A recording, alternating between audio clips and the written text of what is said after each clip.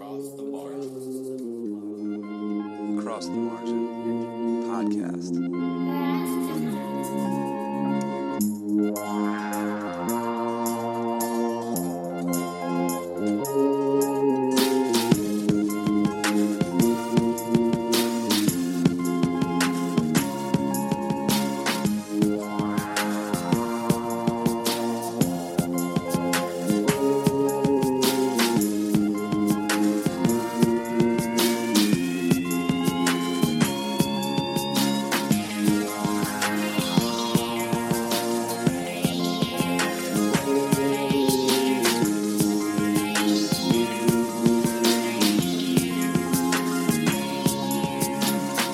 Welcome to Across the Margin, the podcast, where we take you beyond the margin, behind the scenes of the online magazine, and deeper into the stories.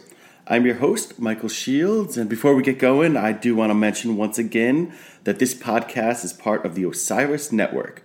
Osiris is a growing community of arts, music, and culture podcasts, connecting fans of the arts like you with conversation, commentary, and a whole slew of captivating podcasts.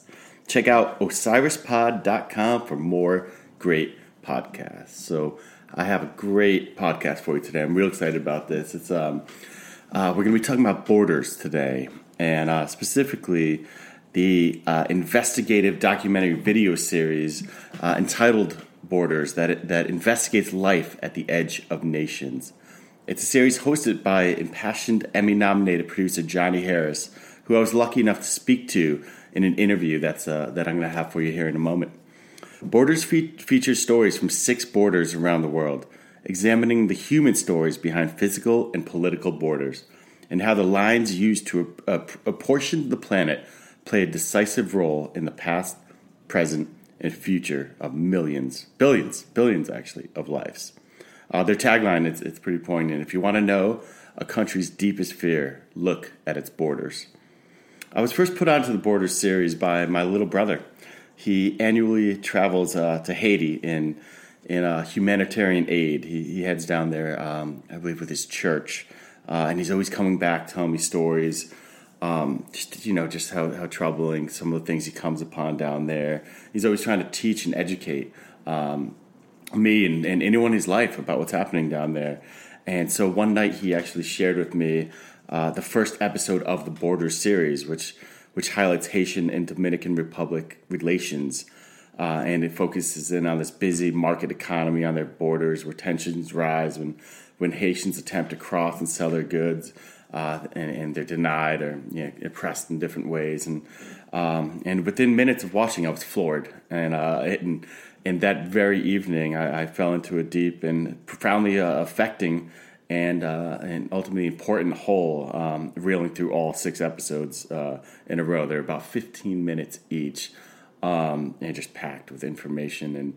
And one's at the border of North Korea and Japan. Another deals with Spain and Morocco. One is about China and Nepal.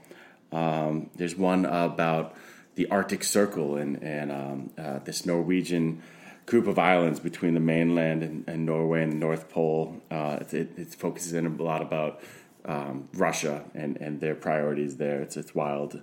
And then there's one about the United States, Mexico, and Central America. That's incredibly relevant to a lot of the news we hear today. But I wasn't just floored by all these stories. It was Johnny's personal reflections. The host, Johnny Harris, who's with us here today, his personal reflections, the cinematography of the whole thing, which he's involved with. He's not only a journalist, he's well versed in production, and it's amazing how he pieces those two worlds together and gets it done. So I believe the stories that are told on Borders are entirely important. Can help all of us better understand the world around us, and in a way that in a way that could potentially lead to some positive changes. It's really eye-opening, and because of that, I just really I needed to talk to Johnny.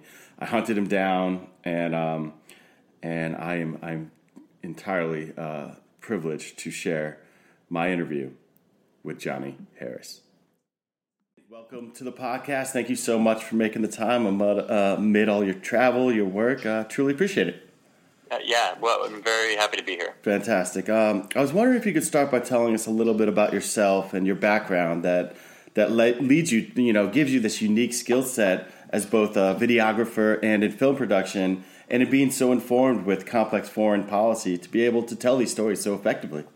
Yeah, so I started video when I was a kid. I grew up always with a camcorder and stuff, and that was always an interest, making videos at home and such. When I got into college, I started to think of video as like a childhood thing that I, wasn't going to ever really pursue. Mm-hmm. I kind of dabbled in one film class my freshman year of college, and it was a lot about, critique and theory, and it wasn't about, having your hands on the camera. And that kind of just turned me off of cinematography and film altogether. And I was like, well, this was a fun thing when I was a kid. Yeah. It's time to like grow up and study some adult thing, and that was international relations for me.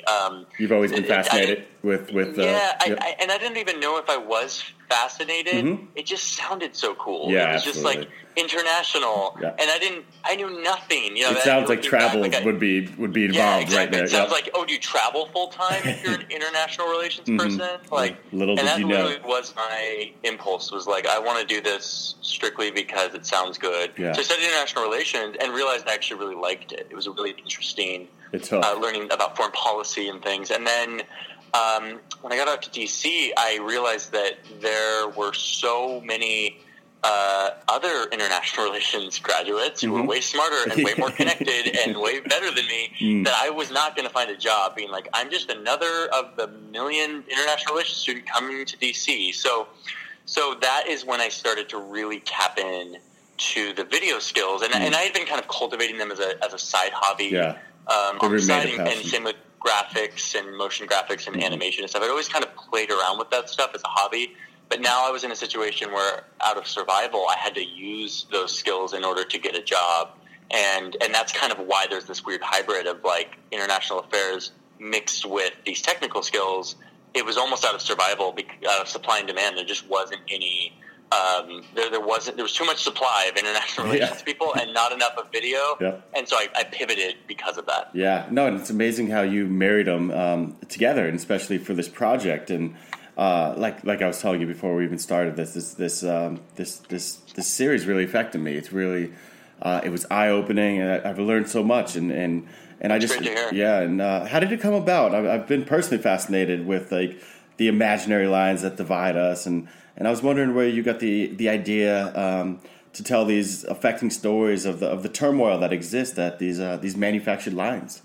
Yeah, so I think it started. I think looking back, there are two huge influences that led to me deciding that borders was the theme or the wrapper that I wanted to pursue for a while. And the first one, and the most obvious one, was my time. I lived in Mexico for a while. I was actually a Mormon missionary, grew up Mormon, and so I went on a mission halfway into college, and I was assigned to go to Tijuana, which is right on a very contentious border. Yeah, in fact, it's the biggest border crossing in the world. It's like there's so many people and so much militarization. And I lived just a few blocks from the border wall for a long time. And just seeing that wall, that dramatic wall, the old wall that was built in, maybe the 80s or something, and then the new one that was built in the Bush administration, it's so much bigger, and it's just like it just feels like a cartoon. It's just so big and so dramatic, and it goes on for so many miles. You can't even see the end of it. That really affected me from a purely visual, visceral standpoint. I looked at that and just said, what is this that we draw lines, put up these big physical barriers and say, this is mine. You were born on that side and you can't touch the soil on this side because it's not yours. That really, really affected me, made me think a lot. And then, of course, I was there for 2 years listening to people's stories about how that line affected them and being deported and trying to go back and forth and the interesting and crazy things that happened there. So that was the first kind of main one. Makes sense. The next one was when in some political science class in college, we were reading this book or an excerpt from this book called Imagined Communities. I think it's Benedict Arnold, maybe? I forgot the name of the guy. He's like this big scholar who does work on identity and nationalism. And his whole theory is that this is one big psychology play, that like we as humans identify with these other humans that we don't actually know because of these imagined lines that have been created. And that really fascinated me too, the notion of shared identity with strangers because of arbitrary decisions made by someone else, thousands of years ago or hundreds of years ago, whatever it was. So all of that together said, I need to interrogate this more. I think that the impetus that started the interest in doing a series on borders was this surge in recent years of nationalism around the world, and borders really, in a time of globalization, borders are having a big comeback. Absolutely. Fortified borders, nationalistic identity, xenophobia, all these things that just felt right. And so when it was time to make a series, I had to make a series on something, I said, borders is my thing. And that I think all of those ingredients were in the mix when I decided that. Yeah, it's amazing how timely your series is. And also, I mean, it was taped and released, what was it, like the end December? Yeah, in basically the end of October through the end of November. So the end of last year. And a lot of the current events that are even coming up today. I just kept thinking back to your series and different things that were going on with the immigration train, and we'll get to that as we walk through the episodes. But speaking of the episodes, I'm very curious how you went about selecting. There's 6 episodes in this first series, and so 6 different locations. And how'd you go about choosing which locations you would be telling stories from? It's an excruciating experience to say, pick 6 stories and you have the entire globe to choose from. And like that actually was a curse of abundance that I wish there was some constraint on, honestly, because there's just too many good ideas. So, definitely. Well, we need more series then. Yeah, exactly. Maybe I should keep doing this for the rest of my life and just like scratch the surface of interesting border cases. So there were a few that came out of the blue that were just ones I stumbled on and just said, this feels totally right. From a personal kind of disposition standpoint, with me thinking, this feels like a visual story, something that I can point a camera at and not just talk about in words, but actually show visuals. That's a huge guiding principle. And then the aesthetic, I prioritize the texture and the visual texture of the work I do, and that to maybe some journalists those considerations would feel like, that's not relevant to the story. To me, the contrast of being in the Arctic to going to Haiti to going to the Himalaya to going to Japan, like all these places felt very different. They felt diverse, not just from a cultural standpoint, but from a texture, from an aesthetic standpoint. That really fueled my fire too. I want this to be a smattering of interesting cultures and places. And then the other thing we did is when we announced it, we called out for stories. We wanted people to submit. And so we actually got, if you watch the original announcement video, it's called "Where Should We Send Johnny Next?" I haven't seen that. My announcement of Borders, and that there was a link in that description to say submit your ideas. And so we got 6,000 story ideas, Borders, which was again a curse of abundance. Yes, exactly. It was a little too much to sift through. Impossible to go through them all, but through some searching and Command F to look for like the keywords that I was looking for, I was able to find some really cool ideas as well and fortify the ideas that I already had that others had submitted. And so all of that together, I mean, it was a case by case by case pitching ideas, getting feedback from editors, things like that eventually we whittled down into these. Some were just like a very clear yes, like that's easy. That's like a very natural Borders. It has the visual element. Go. The others were more deliberation. There was a lot of ideas that didn't make it through, over the bar of the editors, but eventually we settled on those 6. Wow. Yeah.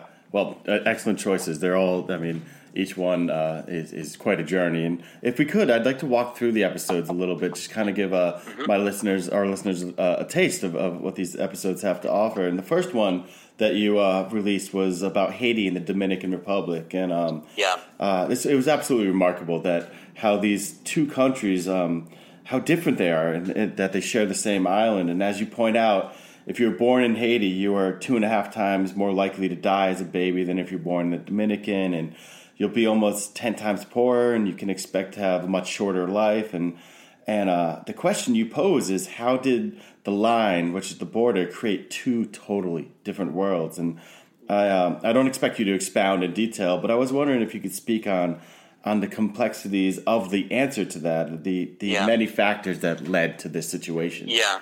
The big takeaway from that story, and it's a great case study because it is one island that has two totally different outcomes, and so you can kind of study it in this interesting comparative way.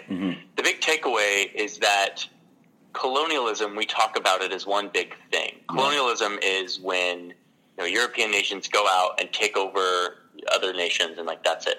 What I learned in that story is that not all colonialism or imperialism is created equal. Yeah. They're very different ways in which massive, powerful nations go and exploit or settle in or invest in other places around the world. And so the project of colonialism, especially in the 1800s, post-Columbus days of discovering the New World, those provide so many different examples of how Spain and Portugal and France and the UK exploited these places. And what I learned is that the way France treated Haiti versus how Spain treated what is now the Dominican Republic made all the difference. Yeah.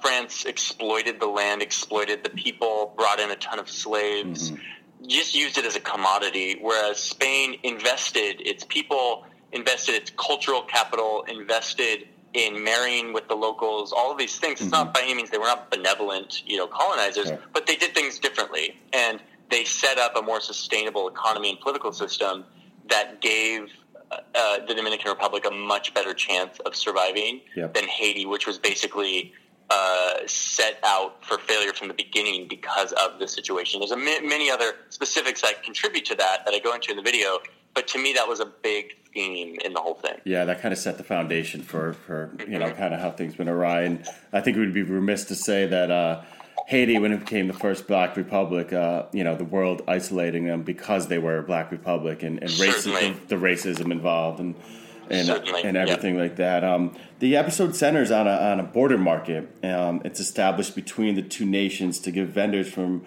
both sides a place to trade on equal footing. But what we find out is that it's far from equal. And were you really surprised about what you found when you came upon this market and just how Haitians were being treated and how that was taking place? Yeah, I actually, when I went to that market, I was looking specifically for examples of cooperation. That was truly my angle. Wow. I went That's to fascinating to hear because there still is cross-cultural collaboration, and there's this interesting kind of place where they go and I went on this nighttime journey on these boats.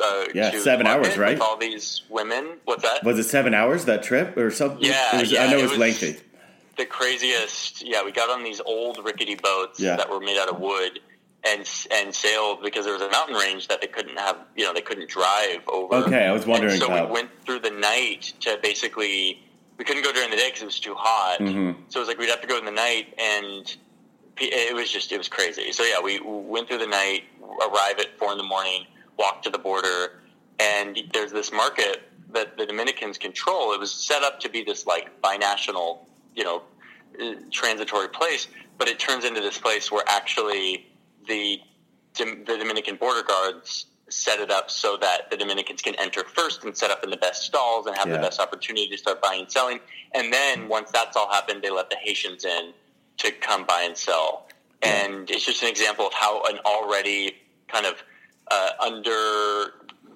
privileged or underdeveloped people have just been kind of continued or exacerbated in a trajectory that they've already been set by, much older forces. True.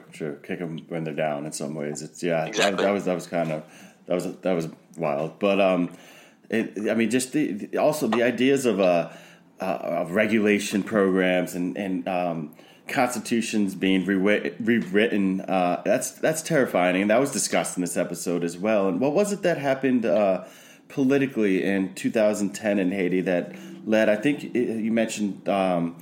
20,000 Haitians ended up stateless. And this was just a recent thing that occurred. Yeah, so the Dominican Republic, for a variety of different reasons, is trying to they call it normalize their immigration system, basically to clamp down. It's one of many expressions around the world of governments saying, hey, we need to fortify what our country means and what it, and immigration is a big part of that for a lot of people. Outsiders coming in change the nature of a nation according to these people, and therefore they need to make sure they're controlling who comes in and out of their country, which actually to me is a totally fine endeavor. A sovereign state is allowed to do that. Sure, of course.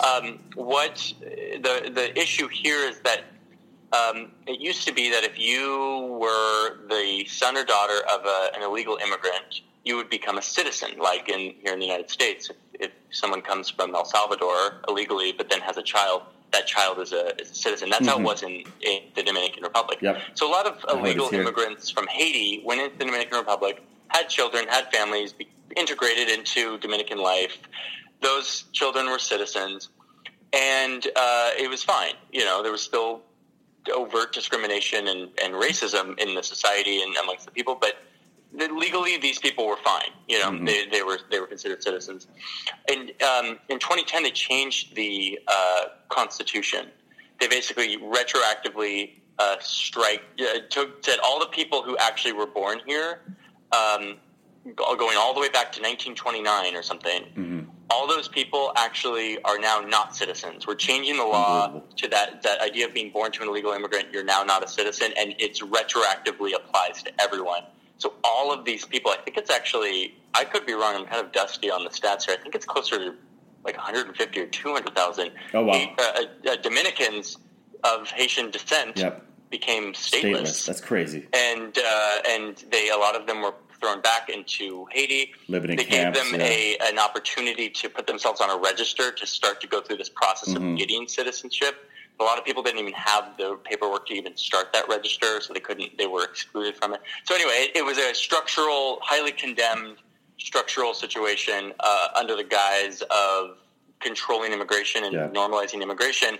But the true effect of it was to exterminate these illegal immigrants and their children who were citizens. Yeah, and that's been highly criticized by the entire world. I think you show our mayor here in New York criticizing it in some of the footage, but that's just, I mean, that just blew my mind. That's crazy. But so there's no real way to kind of segue smoothly into episode 2 because it's such a different location as you were talking. And that's kind of intentional. I want this to be the through line is borders, but borders are everywhere and they have different flavors wherever you go. Absolutely. And this one dealt with the Arctic in Russia, and it was this one.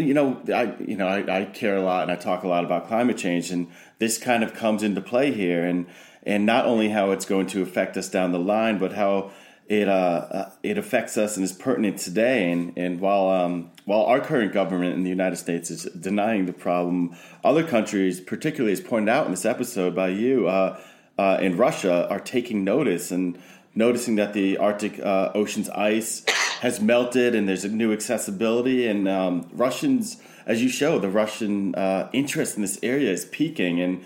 And what do they have to gain? Can you tell us a little bit about why they're why they're putting so much energy into the region? Yeah, it's interesting that climate change is often framed as this disaster. That it is going to be this idea of really terrible outcomes for a lot of people, whether it's sea levels or changing weather, extreme weather, whatever. For Russia, they see this as a big opportunity because what it means is that a new ocean is being created at their doorstep. Russia's never really had access to big swaths of ocean. Oh, that's true. Because the ocean that they've had access to is frozen all the time. And so an ocean isn't very useful when it's frozen. And so the Arctic kind of been ignored by the world until recently, that every year the ice melts faster and more extreme, and then it refreezes, but then the next year melts even more, to the point where now Chinese container ships can go through this new ocean for large amounts of the summer. Now, when the ice is at its lowest point, they're able to go through and make a trip to these Western markets and cut weeks off of their trip in order to make the commerce more fluent between the places. And so there's this huge economic opportunity from a shipping standpoint. Russia also sees this as a resource chase too. Mm-hmm. There is oil and gas under the Arctic. Yeah, I think you said 30% of the world's unknown natural gas. That's crazy. Yeah, is an estimate by the Geological Association here in the United States. That 30% of the untapped reserves are up there. There's minerals and mines up there that are untapped, and Russia, who has a big energy mining operation all over the country. A lot of those mining operations are drying up out in Siberia. A lot of that natural gas that they've depended on for a long time, and that is a big deal because they have a lot of leverage with their energy supply that that they export. And so they're seeing this as almost a promise for the future. As our energy declines domestically, we have new reserves that are opening up. That's just one of the many facets. The other one is military. Yep. Russia, of course, likes to flex their muscles in this very kind of postury way, in this macho way, and especially the current President Putin really loves that tactic of showing the world that Russia's powerful. And the Arctic represents a way to do that. As it gets more attention, for Putin to be able to say, we have this many military bases, and we do these training exercises, and we have this many nuclear submarines, and all these things in that region. What he's saying is, look, this is our neighborhood, and you should respect that as it gets more and more attention. Absolutely, definitely flexing muscles in a way. Yeah, the whole episode, there was so much to learn. I mean, you talk about soft power a bunch, and then these insightful information about the continental shelf, and you're even at one point wielding an explosive proof camera. That was pretty yeah. Nice. There's this interesting coal mining town on this weird island that, kind of going on the theme of borders, doesn't have any borders. It actually belongs to dozens of different countries under this treaty that says that dozens of countries can be there and even exploit the resources there. None of those countries are allowed to have any sort of military. Technically belongs to Norway, but it blurs the line of what sovereignty is because you have all these different countries that are there, and a lot of countries are there, usually for research stations. But Russia, in its attempt to continue to project, has a coal mining operation there. It doesn't make any money. It loses money. It's subsidized by the government. Yep. But they have this little town and this coal mine in order to basically say, look, we have a presence here, and we're kind of projecting our, not in a military way, but in the soft power way. And it's a really peculiar spectacle because you have all these Russians that live there, and again, they're not making money for anyone. They're just there as placeholders for the Russian government and broader Russian interests. Yeah. No, it's absolutely fascinating. And your late night hikes looked pretty amazing as well. Late night hikes that happen to look like sunset. It's a crazy phenomenon to be up at the top of the world during summer, to have that much light, the sun is setting. It feels like for 7 or 8 hours. It just is always setting. It just stays right next to the horizon. That's so crazy. And it kind of blows your mind. You feel like you're in like the Twilight Zone. Yeah, it must feel completely surreal. Episode 3 was equally as fascinating. It's an episode about a North Korean bubble in Japan. A community of about 150,000 Koreans living there, and they're essentially living life as a North Korean in Japan. And it's like this bubble community, and I guess the question is, how did that bubble come to be? And it all started back in the Japanese Empire. Japan basically used to take over big swaths of East Asia. That was their thing in the early 1900s. They were expanding. They were very powerful. And one of the places that they took over was the peninsula of Korea, which was one region. It wasn't divided like we know it today. It was just Korea. Yep, no north and south. Yeah. So they took that over and brought over a lot of Koreans to Japan to work and to serve in the military, and they brought over a lot of women to serve as comfort women on the front lines, essentially for the soldiers. They used them like a lot of colonizers do. They used people for different means. Once Japan lost that giant empire, i.e. when they lost World War II, they lost all of that territory, and Korea was then split up between the victors being the USSR, Russia, what we know as Russia today, and the United States was another victor. They split it up. USSR said, we'll take the North and establish something here. You take the South, you establish something there in the United States. And there was kind of a conflict there as the Cold War was ramping up. Well, while that all was happening, there was still a bunch of Koreans left in Japan. Some went back to the peninsula, but a lot stayed in Japan and kind of made a life there because they'd been there for many years. And so as soon as the Korean peninsula was divided between this pro-Soviet North and this pro-American South, the Koreans in Japan were like, wait, we were just Koreans, and now we have to decide, are we South Korean or are we North Korean? And a lot of them chose South Korean, but a lot of them were like, this North Korean regime actually seems way better. They're sending us money. They're helping us build schools. They're helping us keep our Korean identity alive. And at that time, Kim Il-sung, who was the founder of North Korea, was sending all sorts of support to this community in Japan. And so they were like, of course we're going to side with the North. They're helping us as we're kind of oppressed in the society. And so they became North Koreans. And back then, North Korea wasn't nearly as crazy as it is today. In fact, South Korea was even poorer, and North Korea was actually the richer of the two. Oh, wow. And so it was actually a rational decision. It was kind of, I put myself in those shoes. If I were in 1960, yeah, you might choose that. I would be like, I'd choose Kim Il-sung. Like, he seems like a pretty cool guy, and like establishing this sweet socialist republic. Like, I'm into that. And then things, I mean, we know the rest of the story. North Korea turns crazy, turns this hermit kingdom, turns into this oppressive place. But that fondness, that affinity, that connection to the Kim regime in North Korea as a symbol of support is still in the hearts of these people. Yep. And those schools and those institutions that Kim Il-sung donated to and built in Japan still exists. Like, those institutions still exist, and they still have his fingerprints all over it.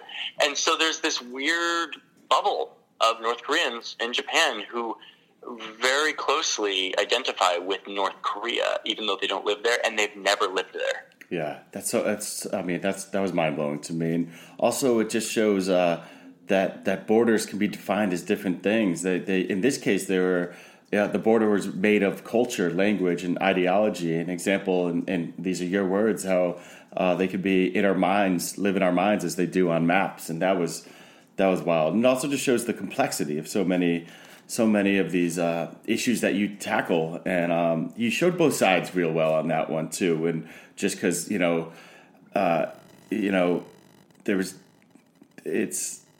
was the people who didn't want to stay there, and I don't know. It's just a great job. There's a lot going on there. A lot. It was really a lot of pulling back and forth, and I felt that personally while I was there. In terms of like, I don't obviously sympathize with North Korea. Totally. But these people are also victimized. These North Koreans are victimized in Japanese society. Yep. And so I sympathize with them, but they sympathize with this horrible regime. It really starts to tug at all sorts of these categories that you want to create.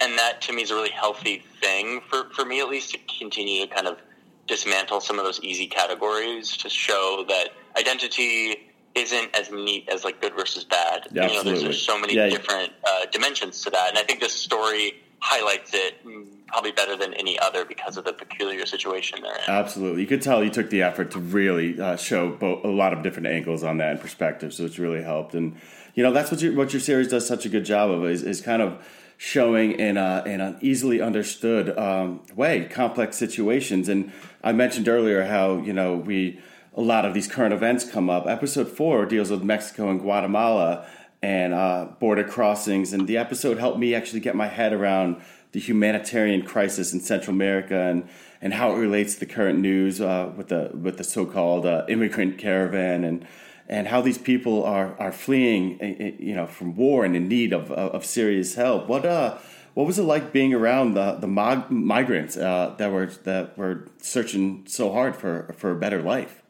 Yeah, that to me was the biggest eye-opener in all these stories, was being with the people. Reading from afar, you can create opinions and thoughts and ideas and empathy, but there's nothing like being there and hearing people say, they burned my house down. Yeah, this one was heartbreaking. Kill me.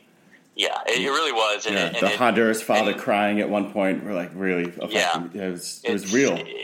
It's really, really real, Yeah. and it makes me feel, the crisis in Central America that's having all these people flee really reframes the conversation of immigration from the buckets that we usually think of drugs, and there's all this drug and terrible drug smuggling, and that should be enforced or blocked. And then there's the other bucket of economic migrants, people who are leaving their country because there's not a lot of economic opportunity. This is a different camp, and it should be treated differently. Yes. This is people who are not safe in their own country and literally fear for their lives and have a very credible threat to their lives. And we as the world have signed all these conventions that say, yes, those people are treated differently. We as the world, basic humanity dictates that we treat those people differently. We give them protection. Mm-hmm. And what I learned through this is that while once they get to the United States, we often there's obviously a lot of failures in that system of how we protect those people. Asylum seekers is what we call them. Yep. There's a lot of flaws in that process, but we do a pretty good job of at least giving someone a space and a space to talk about their issues and make the case. Yeah. Obviously, I have a lot of critiques, but the bigger critique I have is that the United States' way of stopping people from even getting to the border where they have to give them this process is by sending a bunch of money and supplies to Mexico and saying, Mexico, do your part in stopping these people from getting to us because they have to pass through your country in order to get to our country. Mm-hmm. So the U.S. did that in 2014. Yep. As soon as there was a lot of Central Americans starting to come to our borders, they said, we're going to have Mexico step in and crack down on these people. That was the point where non-Mexican immigrants passed for the first time. Yeah, for the first time. Yeah, there was more Central Americans coming to the border than Mexicans, and that had never happened. And it was because of these wars that are happening in Central America, Nicaragua, and Honduras, and El Salvador, and Guatemala. Yeah, all these countries were just terrible things. So that's when the U.S. was like, we need to somehow stop the flow. And I mean, you can watch the episode and see all the different mechanisms they used to do that, and the outcomes that occurred because of that crackdown. How it made it more dangerous for migrants. They didn't stop coming. That's the thing. It's like it didn't actually deter anyone. It just made things a lot worse for those who were coming, those who were already fleeing a very violent situation. Yeah, it's at one point, like I mentioned, how this was a heartbreaking one. 40,000 children entered into Mexico in 2016, and looking for protection, looking for help, and I guess only 1% applied for protection. It's pretty dire. And Mexico has signed all of those same conventions. Like they say we're protectors as well. We will protect anyone who's fleeing for their lives. But when you have 40,000 children entering your country looking for protection, and 1% actually get asylum status, you clearly they're not actually complying with these conventions they've signed. Not by any means. But so episode 5 took us to one of the highest borders on Earth in Nepal and Himalaya mountains. It's and we were brought upon a place where people sought out to seek refuge from borders. Non-state spaces is what this one's about, and I didn't even know about it's the people of Zomia is what we're the focus of. It's a range of mountains where people live without the help of government or states, and that was fascinating and inspiring. And I actually kind of saw it as an example of how people could live in like health and harmony without a centralized government. Were these? I was curious. Were these communities flourishing without a formation of state? They were doing okay, right? Yes, certainly, and it comes down to your definition of flourishing or thriving. For thousands of years, these communities who, again, like you said, intentionally went into the mountains to flee because either they were being persecuted by the government or they were, a minority. Mm-hmm. They fled, and you have this patchwork of languages and communities deep in these mountains that have thrived. They've developed lifestyles that are sustainable. They don't need the constructs of broader society and broader economies and connection that we're all used to and that most of the world is informed by. And so certainly they were able to survive in harsh conditions and able to develop, a peaceful lifestyle that didn't require some of the terrible byproducts of slavery and taxes, famine, pandemics, all of these things that are the result of humans' desire to create bigger and bigger and bigger groups that all live together. They were able to escape some of those things. Yeah. Now we're in a world where a lot of those things are being solved for in certain ways, and obviously we're far away from that. But there's great prosperity in what the global economy has done, and in that way, these people, and this is kind of the crux of the story, is even though they've lived away from borders for many years, as the borders and as the state forces slowly encroach and make their way into the mountains, people are embracing that and saying, yeah, I would love to have a tractor instead of a plow. I would love to have cash-based economy instead of having to trade my alfalfa from my field. Like, people are actually embracing that because they're rational economic actors and they want a better, more comfortable life.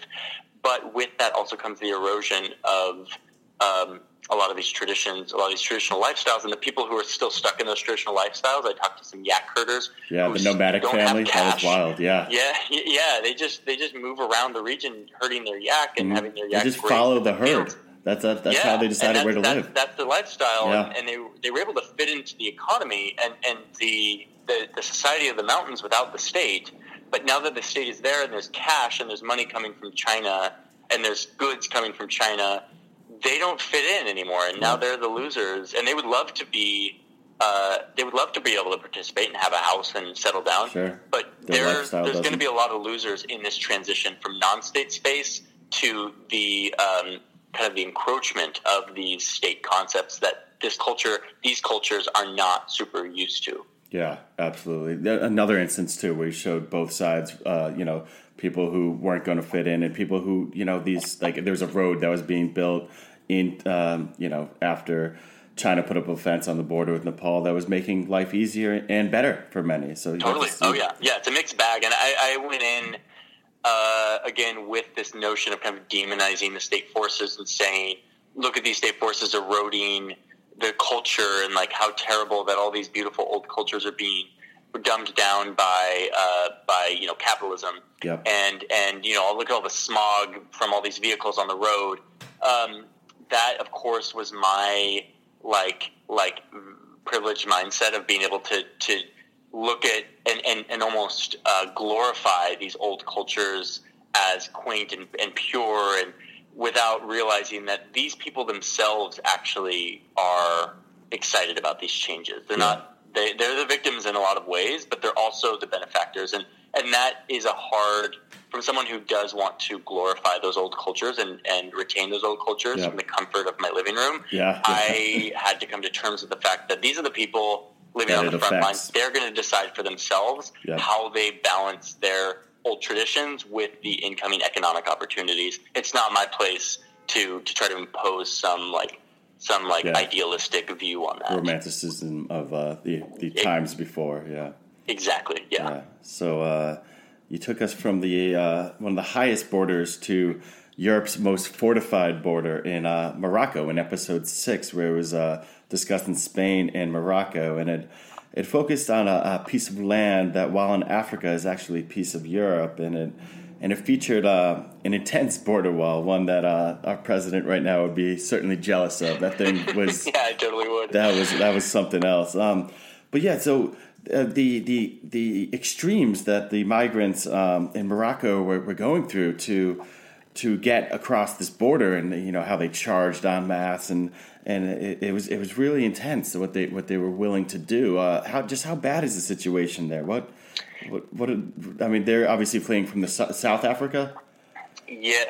A lot of people are coming from sub-Saharan Africa, from Cameroon, from all these places that are not really. I mean, they're kind of in the region, but they've come a long way. Yeah. And this place particularly is a magnet for migrants because it is a gateway into Europe. It's the only piece of land that has a land border with Africa. There's a lot of ways to get into Europe through the sea, but those are very dangerous. And so people think this might be safer if they can come to this little tiny piece of land. It's a holdover from colonial times, and if they can jump over and just step their feet on that soil, they're in Europe technically, and they are again brought in and treated as asylum seekers or whatever. They have to be processed.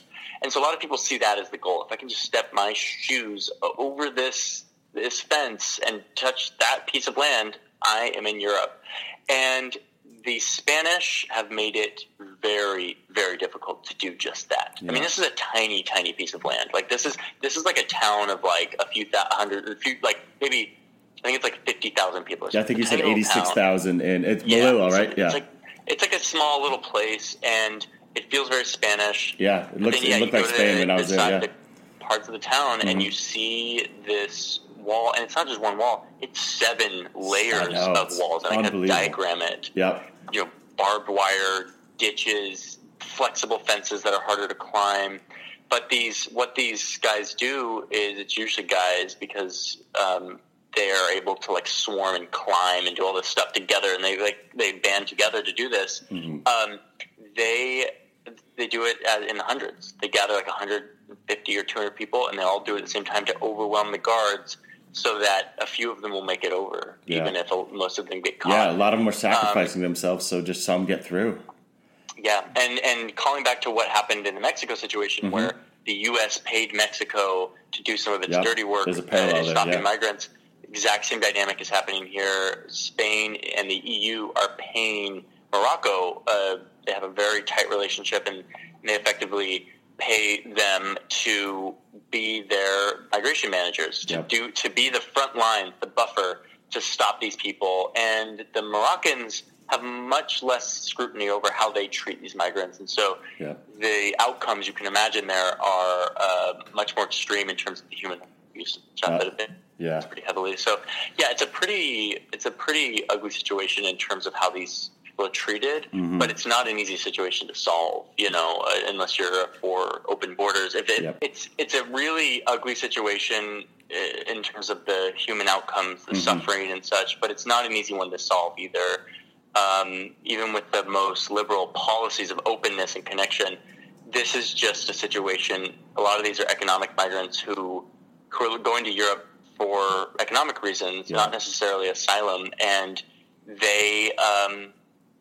there's a lot of them because there's a lot of really poor countries in sub-Saharan Africa that produce very dire circumstances, and these people come to this little piece of land to try and look for a better life, and they go through some pretty terrible things in the process. Yeah, I mean, the series as a whole does just such an amazing job of really letting viewers know just how tough so many people have, and the extremes they'll go to get a better lives for themselves and for their family. And I think you point out towards the end of the last one, there's a record number of displaced people throughout the world and in need, and it's just it's really amazing. That's why the series is so special in that way. It's eye-opening. What are there going to be more episodes coming? Is there going to be season 2? There are. So fantastic. Very soon, I will be announcing a second.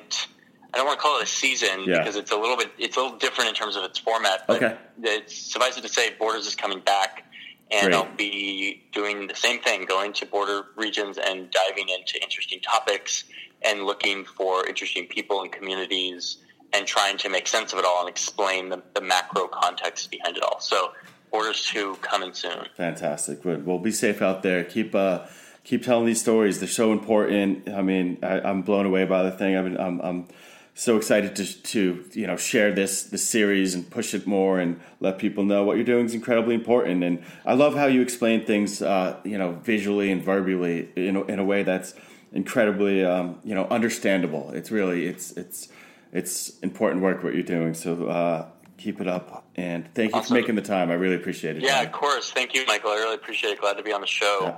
And go on. I'll plan to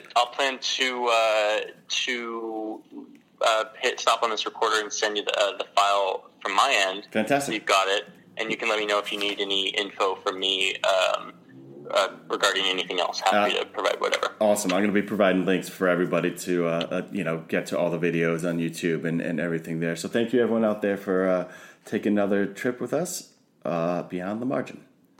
Osiris. This podcast is in the Loop, the Legion of Osiris podcasts. What does that mean? Osiris is a community of great music and culture podcasts. If you like this one, go check out others at osirispod.com and get in the loop. Osiris is partnered with Relix Magazine at relix.com.